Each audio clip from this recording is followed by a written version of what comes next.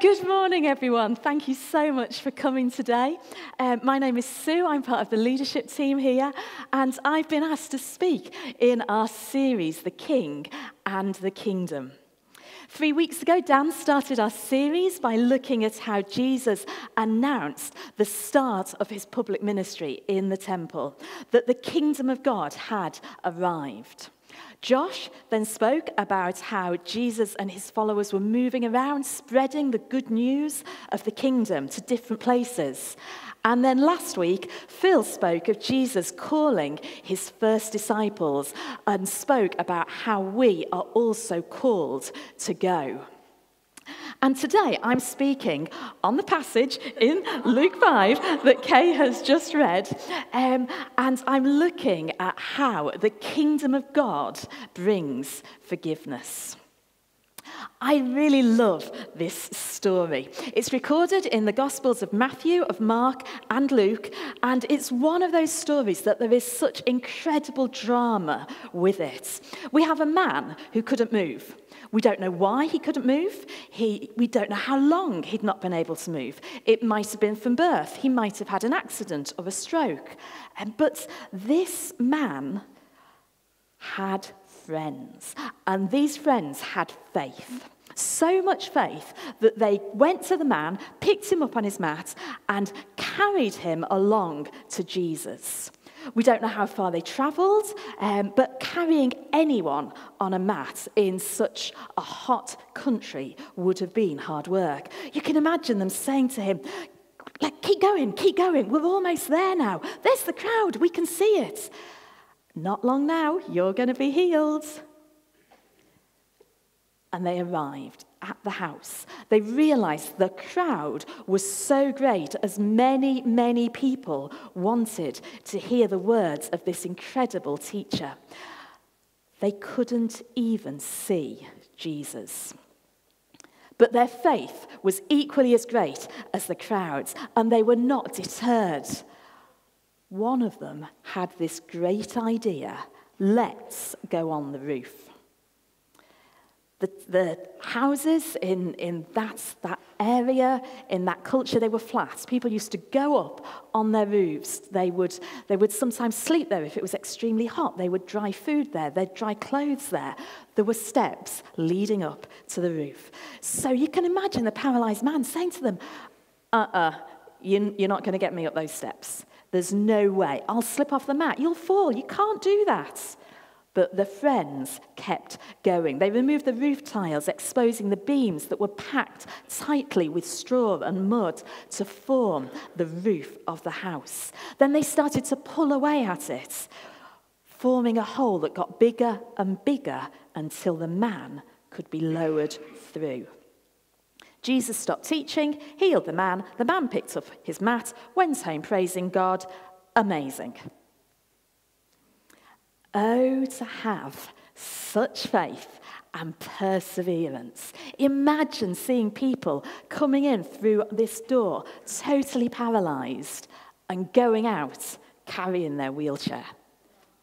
It is just as possible for God to do that today as it was 2,000 years ago, and yet we live in that tension that the kingdom is here, but not yet. If you didn't hear Dan speak 3 weeks ago on the start of our series, he explains that so well. Go back. It's on the church website. It's on YouTube. It's the fact that the kingdom of God has come, but we aren't yet seeing the fullness of that we won't yet see until Jesus comes again. The kingdom is here, but not yet. But in this story, there is far more than just a physical healing. So I want to pray, and then we're going to look at it in more detail. So Heavenly Father, will you come? We thank you for this story. We thank you for these friends. We thank you for Luke that wrote this story down, that we can read it. And I say, Holy Spirit, will you help me, equip me? Will you help everyone sitting here to listen to my words, but more importantly, to listen to you, Holy Spirit. Amen. So, verse 17, one day Jesus was teaching, and the Pharisees and teachers of the law were sitting there. They had come from every village of Galilee and from Judea and Jerusalem, and the power of the Lord was with Jesus to heal the sick. So news about Jesus was spreading. Crowds were following him, eager to hear his teaching and see the miracles that he was performing. Pharisees and teachers of the law were also in the crowd, and they were devout Jewish leaders. Some would say they were religious obsessives. They were waiting for the kingdom of God to be revealed. They knew the prophecies in what we now call the Old Testament, and they were awaiting a Messiah who would come and save his people from their sins. Their belief was that by intensifying the observance of the Jewish law, by observing more and more human rules and regulations, in addition to the rules that God had given through Moses, that they could create the right conditions, the right atmosphere for God to act, for him to come in vengeance and judge the Gentiles or the non-Jews. That was the kingdom they were expecting. So into this culture stepped Jesus. They didn't see that the kingdom of God had arrived and that prophecies were being fulfilled before their very eyes. Instead, they saw someone that was causing a bit of trouble, someone who was maybe a threat to them, who was challenging their teaching and the way of the synagogue.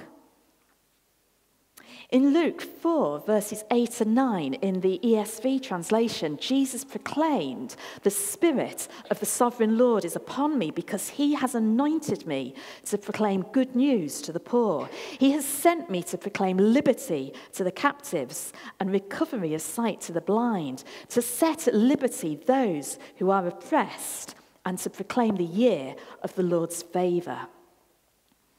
Repeatedly in the Gospels and in the book of Acts, when the writers talk about liberty or freedom, they're talking about freedom from sins.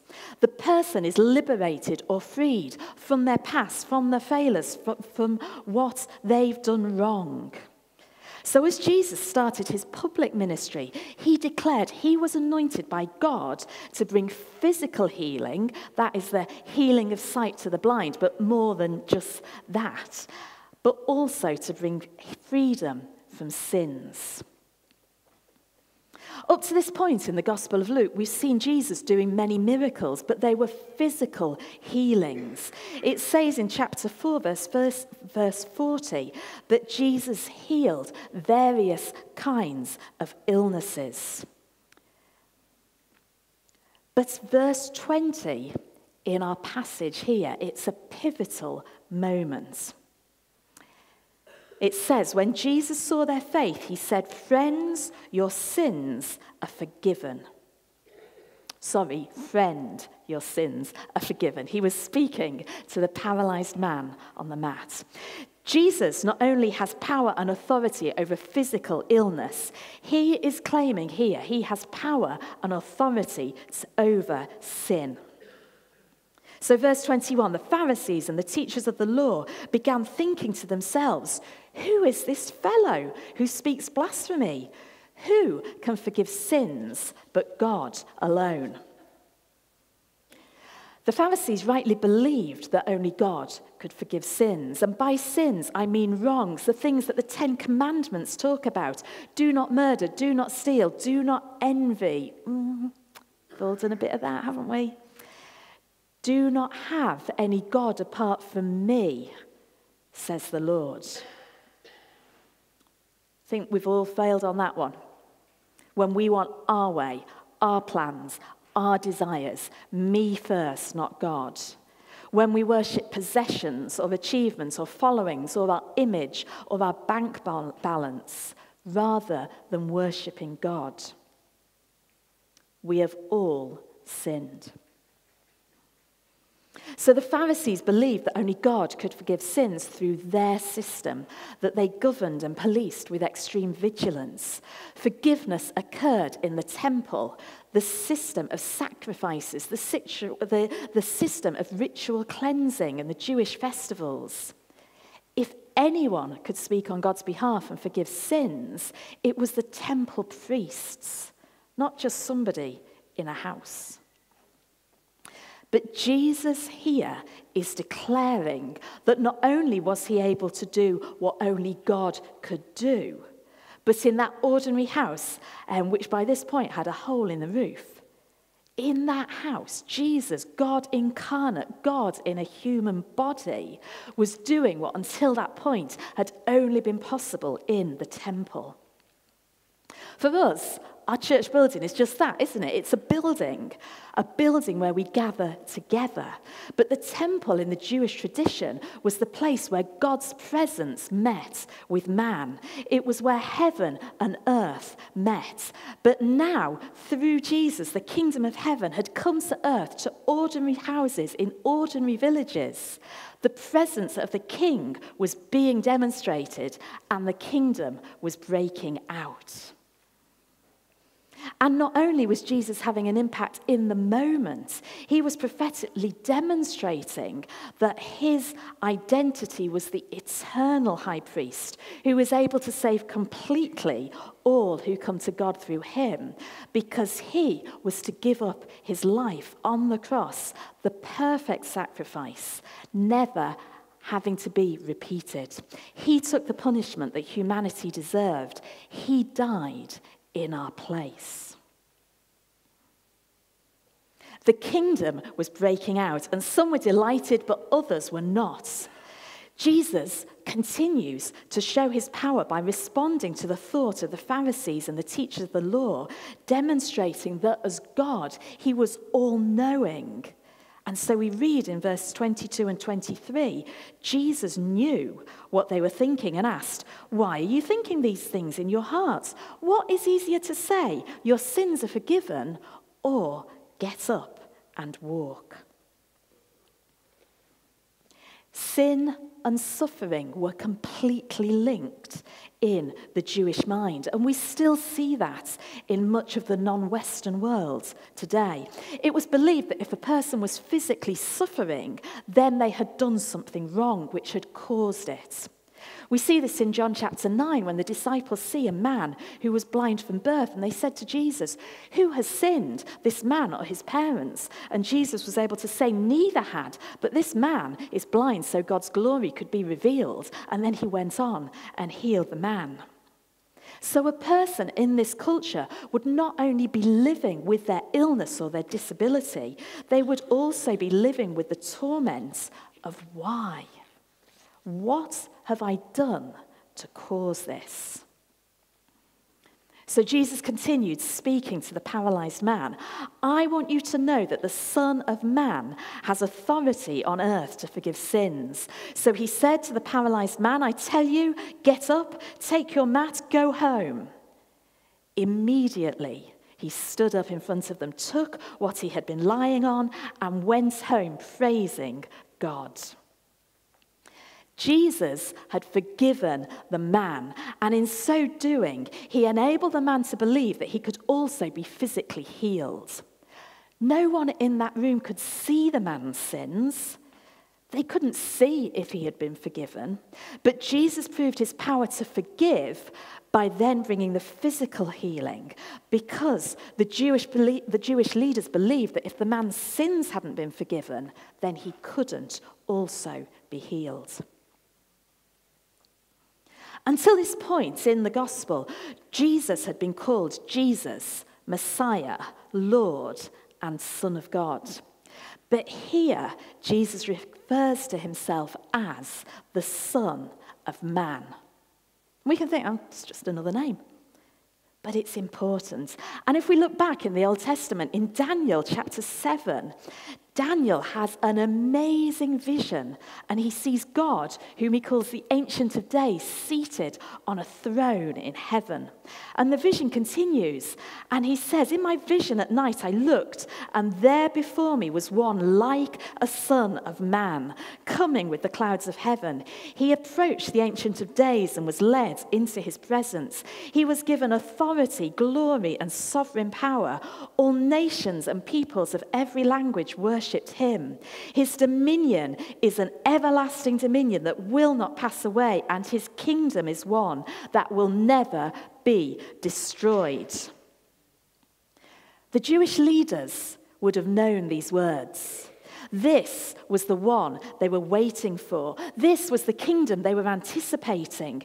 And in calling himself the Son of Man, Jesus was declaring that indeed he had authority and sovereign power from God, that his everlasting kingdom was being demonstrated before their eyes. He wasn't making it up. He had the authority to do this.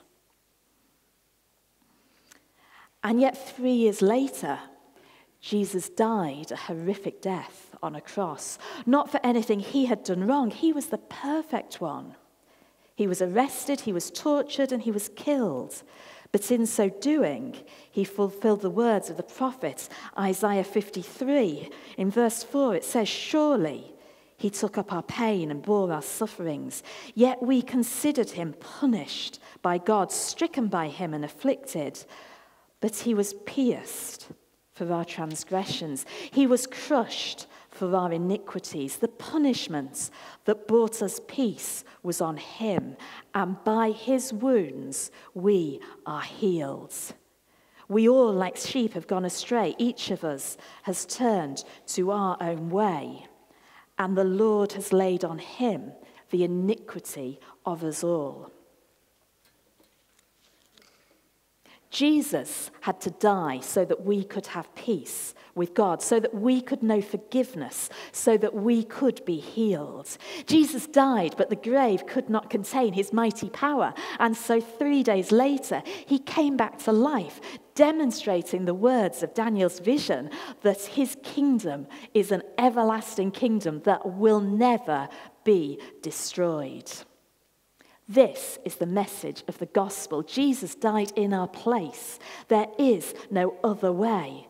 And if we put our trust in him, if we say, "Thank you, Jesus," we can again have a relationship with God and know peace. And if we confess our wrongs, if we say, "Jesus, thank you for dying in my place," if we choose to live by God's power and not our own way, then our sins are completely removed. Psalm 103 verse 12 says, "As far as the east is from the west, so far has he removed our transgressions from us." We are forgiven. We are free. And no matter how much the enemy will lie and remind us of our pasts, our sins are as far away from us as the east is from the west. That's immeasurable, isn't it? There's no distance between the east and the west. It's infinity. And if you've never taken that step before, if you've never come to the point in your life of becoming a Christian, then there's going to be opportunity at the end today for you to pray and know God's forgiveness in your life. John 1, verse 9 says, "If we confess our sins, he is faithful and just and will forgive us our sins and purify us from all unrighteousness." Over the years, I've had countless numbers of people say to me, "Can God really forgive me?" And I go back to this verse time and time again. But sadly, what sometimes follows is, "But Sue, I feel so guilty.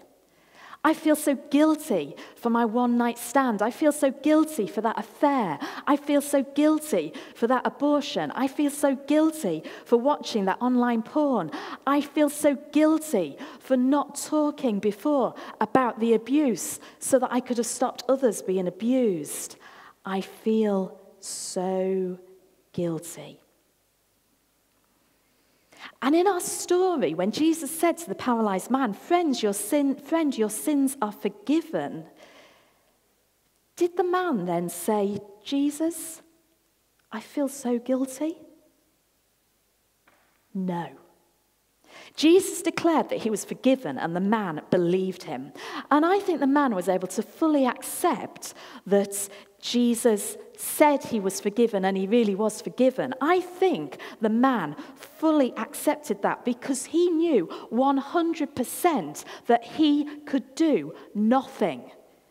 He was paralyzed. He couldn't move. He couldn't walk along to the temple. He couldn't get the money to give the sacrifices that were needed by the temple priests in order to gain forgiveness. He couldn't fix his past. He could not move on.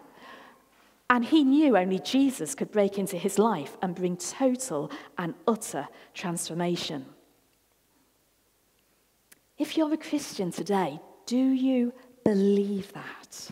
Do you believe that as far as the east is from the west, that is how far God has removed your sins from you?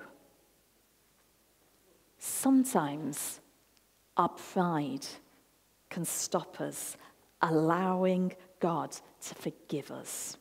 If I try a bit harder, then God will forgive me. If I pray more, if I fast more, if I read my Bible more, if I give more, wow, opportunity next week, I'll give more, then I'll feel forgiven. Doesn't work like that. It's all lies, and that comes from the devil, who the Bible calls the father of all lies. Pride and arrogance, thinking that we can fix ourselves, can stop us entering fully into God's abundant grace, into his mercy, into his forgiveness. Please don't let it. If we could earn our forgiveness, then Jesus didn't have to die. The words of an old hymn, it says, "What could wash away my sin? Nothing but the blood of Jesus." The passage that Dan read earlier from Revelation, the people knew that because of the blood of the Lamb that they were freed.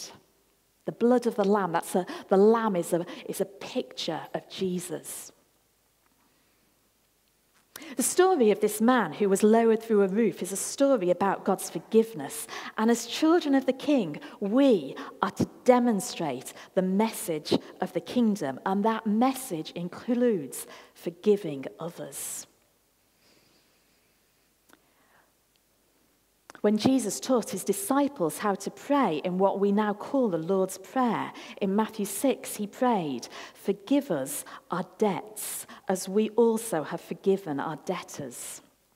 It's not talking about financial debts. It's about our debts before God. Some of us may have learnt it in the Lord's Prayer, "Forgive us our trespasses, as we forgive those who trespass against us." The Lord's Prayer is for believers. And Jesus knew that his disciples, who he first taught it to, and us, Christians, he knew we would get hurt. He knew we would be offended. He knew how easy it is for us to bear a grudge. And this prayer shows the need for us to be forgiven by God, but also the need for us to demonstrate forgiveness. Colossians 3, verses 12 and 13 says, "Therefore, as God's chosen people, holy and dearly loved, clothe yourselves with compassion, kindness, humility, gentleness, and patience. Bear with each other and forgive one another. If any of you has a grievance against someone, forgive as the Lord forgave you." And again in Ephesians 4, verse 32, it says, "Be kind and compassionate to one another, forgiving each other, just as Christ God forgave you." R.T. Kendall, a great 20th century theologian and teacher, says, "Our mandate is to forgive as we have been forgiven." And a mandate, it's an official order. It's a commission to do something. Those verses in the Bible, it's giving us that official order. Our mandate is to forgive as we have been forgiven. We could spend hours looking at forgiveness and how we forgive. But we haven't got time.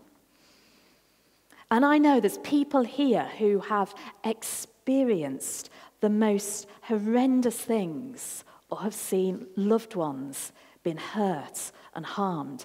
And yet they have known God's incredible grace to forgive.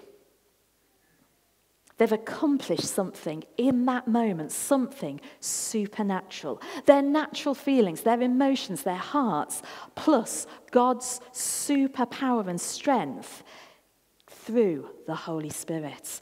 That is the only way we can truly forgive. It's not by our own efforts, but it's through God's enabling and leaving the questions, leaving the pain, leaving all that hurt and angst with Him.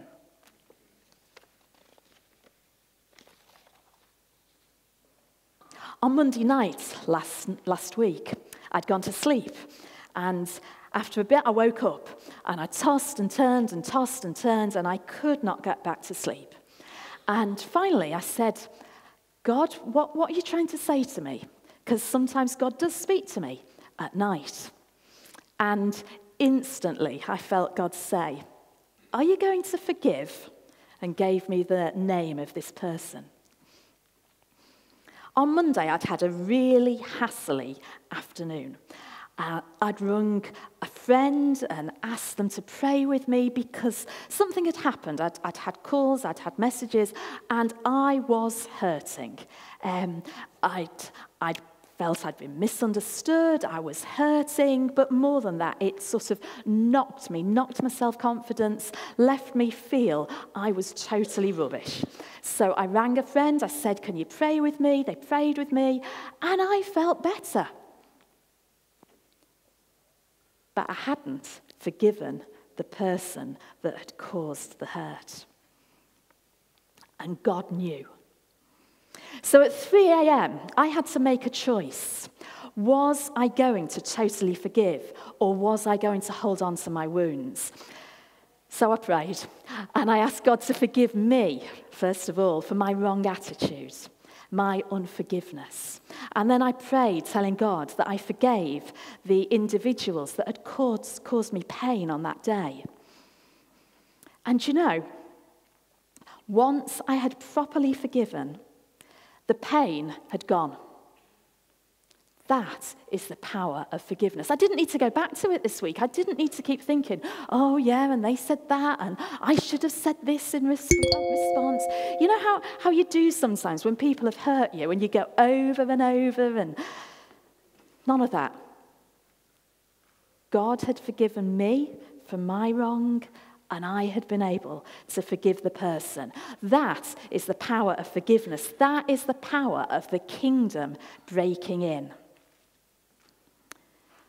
And I want to ask now, are you willing to forgive God today as God has forgiven you? The final verse in our story says, everyone was amazed and gave praise to God. They were all filled with awe and said, we have seen remarkable things today. And another translation for remarkable is extraordinary things. Remarkable, extraordinary, they come from the Greek word paradoxa, from which we get our English word paradox. A paradox, it's something that doesn't make sense. It seems you've got opposing facts, difficult to understand. The man was healed. No, the man was paralyzed. He walked out of the house, forgiven and healed.